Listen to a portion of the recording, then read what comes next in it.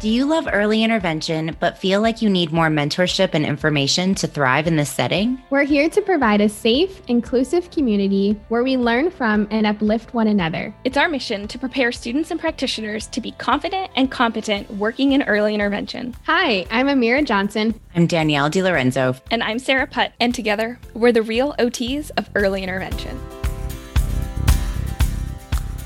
We have been getting a lot of questions about treatment ideas. It seems to be the hottest topic. So today we are going to talk about the treatment mindset. But first, a word from our sponsor.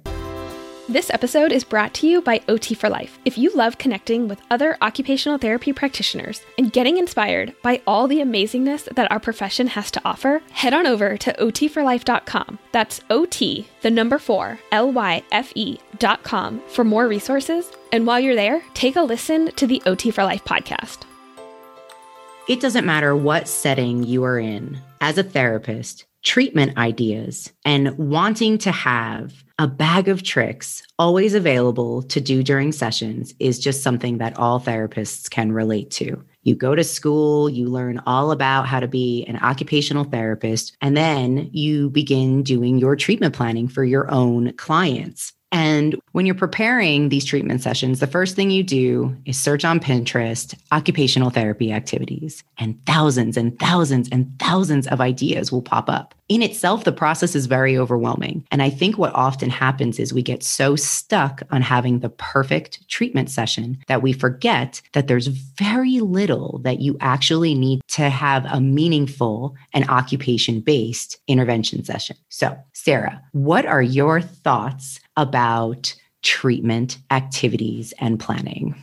I appreciate this question so much. And I agree with what you said, Danielle, that I feel like it is a constant quest for practitioners to find the perfect treatment activity. And I think, especially when we're talking about early intervention treatments, we really have to think outside the box a little bit more and think less about the actual activity and more about the mindset behind the activity and how that mindset guides what activities we actually pick. I think, I'm going to be honest and transparent here, but I think a lot of times in other pediatric settings and maybe even adult settings and that kind of thing, people want to have like super sexy treatment activity and they want to have all the bells and whistles. They want to be working on 20 different things and everything. And it really isn't about that. In early intervention, our treatments are not sexy. They are basic, they're simple, they're straightforward, they're client focused. Sometimes we're walking in and we don't even know what we're going to be doing that day, but we have the mindset to guide us to utilize what our goals are with that child, with that family, and then use that mindset to come up with what activities and what treatments we want to be doing that day. So for me, it's less about the specific activity and really more about the mindset piece. What do you think, Amira? What are your thoughts on the whole mindset versus treatment activities? I think in order to fully understand and appreciate the treatment mindset, you have to acknowledge how early intervention is a different setting, right? So it looks very different than a clinic, than outpatient. And it's something that because I jumped into early intervention as a new grad with really no prior experience, I didn't understand that difference. So when I first was hired, Danielle, you're exactly right. I went to Pinterest and I typed in early intervention OT activities and literally hundreds popped up. And I was like, this is amazing. I'm never going to run out of ideas. And one of the very first few sessions, I brought in like popsicle sticks and a seasoning container. And the kid had no interest, fine motor concerns was what we were supposed to be working on. But I needed to think more about the functionality and what was important to the parents. What did they want their child to be able to do? Because it wasn't to put a popsicle stick inside of a container. And so I think instead shifting that mindset around what is early intervention? What are we here for? It's very practical. And I think, Sarah, you're right. A lot of the treatment sessions don't look like treatment because they're very simple. So the treatment sessions don't always look like treatment, but that's exactly what it is. And our therapist wheels are constantly turning and we're constantly thinking about what can I do in this moment to make this more therapeutic and to work on those outcomes. I love everything that the both of you just expressed, because I think, as we talked about in an earlier podcast episode, All We Do Is Play All Day, there is this notion that we don't look like we're doing therapy. And I think it is so important to understand that when you're in early intervention, you're living. Your therapy is jumping in for X amount of hours, X time a week, and you are stepping in to whatever the family needs you to support them with and what the child needs to be doing in that moment. So like you said, Amira, that kid you were working with had no interest in putting popsicle sticks into a container, but you do want to work on fine motor. Well, let's say that you walk in and the family's cooking. Okay, well, let's turn this into a fine motor activity. There's many things that you can do with the exact routine that the family is engaging in the moment of time during your session. Now, there are going to be some families that expect you to just come in and work with their kid for X amount of time, but your goal is to include family involvement in every session. So instead of focusing on the materials in preparation for treatment planning, what you really can focus your attention on is, how can I incorporate family and child together during the family routine while working on fine motor skills? And that is not going to look pretty. It's not going to look sexy. You're not going to have all these things to show off as to, we did this, this, and this. It's going to be as simple as, well, as mom was cutting up vegetables, we were working on safety preparation, and then we were encouraging a pincer grass to pick up the little pieces of vegetables and throw it in the pot for cooking.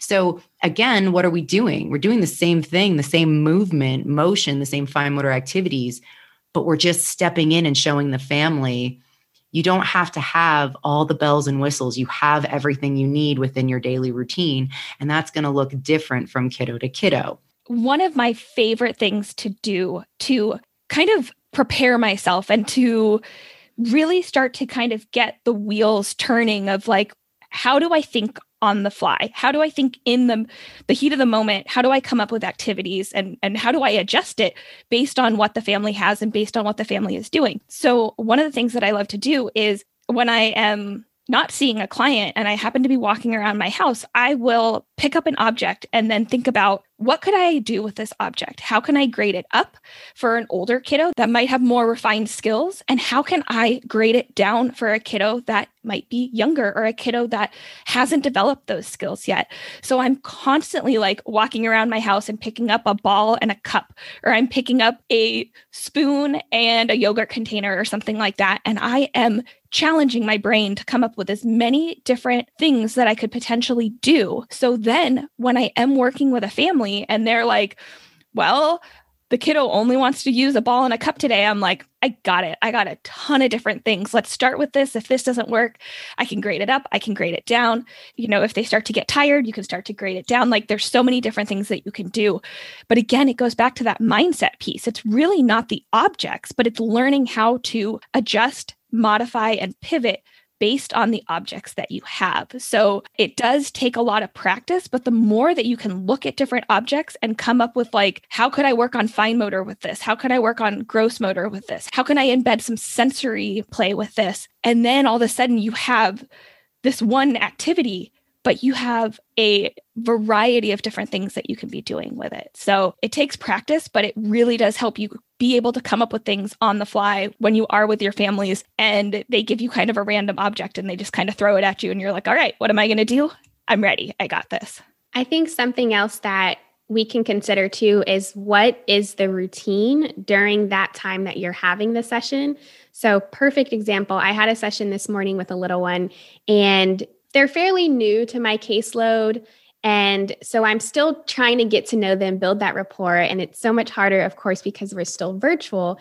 And so I was like, okay, you know, they have a book out in front of them. Let's focus on turning some pages. We can work on some pointing. The goals are just related to kind of general play skills, following directions, a little bit of strengthening in there, and some communication. So kind of just overall child development. And so the child was not really interested in looking at the book, even though I had heard the parents say before that they do like to look at books. And I said, what do you normally do during this time of day? Because it was kind of in the morning.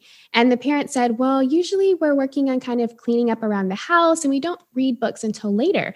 And I said, oh, I'm so sorry. I didn't even think to ask, like, what do you normally do right now? Because the child was not interested in that book. So instead I said, well, can you just kind of make a mess on the floor and then we'll work on cleaning up, because that's what the child was used to. And in there, I was able to kind of guide parent on how to strategically position some items, how to request more, how to reach up really high. So we were able to work on all of our different skills and doing something that was very familiar to the child. And the parent was so appreciative and was like, I didn't even think about all of the different ways I could just set up this simple household activity of cleaning up that we do every morning. And so I think that's an important part to consider too, is not only the objects, but the routine and the time of day that you're normally seeing that child. What are they usually doing and how can you make that more therapeutic? But I will say, Sarah, you're right. It takes practice, it takes skill, it takes time and just experience, because a year and a half ago, Amira would have been stuck with the child not wanting to read the book. So I think, and I just want to emphasize, especially to new grads or new to this setting, give yourself grace and know that those skills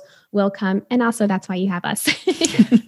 I think an ongoing theme that I keep hearing as we're having this ongoing discussion is it really is more about mindset than having the treatment ideas. Because again, you are there to provide the family with strategies to incorporate into their daily routines and how the flow of their day is. And when there's interruptions to that, how they can be successful in being able to do the things that you're teaching the families in that moment of time. So one really quick, easy way to come up with treatment planning, especially on the fly, is kind of exactly what you were just talking about, Amira. So think about in terms of, in this moment, if I'm going to work on this, what can I have ready for me in the environment when I'm already knowing about these predictable routines, and then setting up variety of scenarios as way to play it out. So I think it's important to shift the focus away from objects and towards scenarios and role playing. And I think people working with adults can appreciate this, because it's always especially in home health, you're preparing the client to go home and be able to use all their equipment and use all of these adaptions that they have. But if you don't train them with the equipment that they have and then they go home, how are they going to know how to use that same equipment? So a lot of the times, I think that's when we talk about using the natural environment, the bagless treatment, less is more. This is where we are walking into each family's home. So again, it's important to take inventory of what is in each family's home. What would you have access to? Because you can use what's in their home to set up a variety of play experiences and different scenarios, just like Amira was talking about, that's going to really help the family in the moment, that role-playing scenario where you have that ability to ask questions during the session. Because remember, just because the goal might be fine motor, it doesn't mean that it has to just be about fine motor. It has to be about having the family feel confident and competent in implementing intervention strategies, these treatment plans, these great ideas. They have to be able to feel successful doing it at home. That's why we as the therapist have to be able to shift our mindset into saying, how can we make this as easy as possible for the parents and the child and stay within their natural routine and environment? So in talking about the scenarios and really kind of getting away from like the actual objects, I think this just ties right into it. And I had this happen once with a family where they had these like stacking cups, and I was working with the family and they were like, yeah, we can just stack the cups. This is great. And I'm like, what else can we do with it? And they're like, we can stack the cups. And I'm like, there's so much more that we could do. So we as practitioners also have to understand that our families, they're going to know how each object is intended to be used, but we need to expand on that. And we need to show them that even though we're using stacking cups, we can utilize them in so many different ways to address not just fine motor, not just gross motor, crossing midline. We can get movement in there, and sharing with them that like there are board games, there are toys, and there are ways that quote unquote, they're supposed to be played with, but you can take those and set up all these other kind of different scenarios to address different things within the treatment sessions and really expand on that play routine. So maybe one day you're doing it one way, but then the next time you're using the same material, but you're doing something completely different, or maybe just a shade different on like the next treatment session and stuff like that. So also understanding that our families might think we need to be doing it this set way, and we can go in and be like, let me just show you there's so many other things that we can do and really expand the caregivers play as well as the kids play too. So I love thinking about it with the mindset and the scenarios and less about the actual objects and how they're intended to be utilized. I love that we're talking about the mindset of treatment. And when we think about treatment planning too, especially in other settings, it's a lot more straightforward because a lot of the times you know what materials you're going to be working with. But especially in EI, this is difficult because you don't always know what you'll have access to in each home. So I think just making sure that we understand kind of the two areas that we're looking at is, yes, this mindset needs to be shifted, but also you just never know what you're going to have to use. But I think that if we think about some of the items that we found, in many of our families' homes, just things that a lot of people just use day to day, different things like empty paper towel rolls or toilet paper rolls, Tupperware, empty seasoning containers, towels, pillows. These are all very simple household items that I have found. So while I don't still rely on my perfect Pinterest board, what I do is have a list of household items, and I can kind of think my way through how would I use this. Very similar, Sarah, to what you're saying when you pick up the spoon and the yogurt cup. It's just to have an idea of how can I use things that I find throughout everyday homes. Other really good ones too are spray bottles. I've used a lot of different spray bottles and cleaning those out, if they had any chemicals in them or anything like that. But I think there's a lot of items that you can use household wise. So if you do want to have an idea of what types of objects should I prepare myself to have some type of plan around, think about just what you use every day in the home. So when we talk about the treatment mindset, another part of that treatment mindset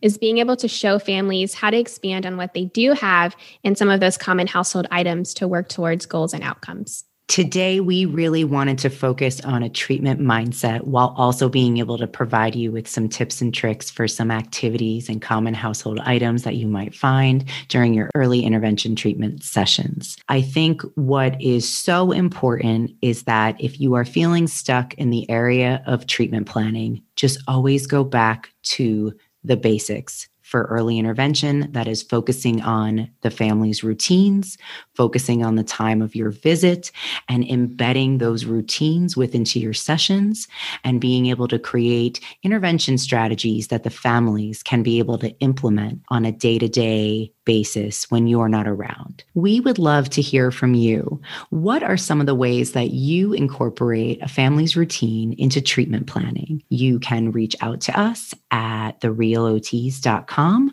or on Instagram at therealots of EI. We're so excited you joined us today. Check out our website, therealots.com, for more information about anything discussed in the episode. And sign up for our email list so you don't miss out on any of our awesome EI resources. And join our amazing community of students and practitioners to get your questions answered and learn from others working in early intervention. Whether you're in the car, on your lunch break, or signing in to your next virtual session, thanks for keeping it real with the real OTs of early intervention.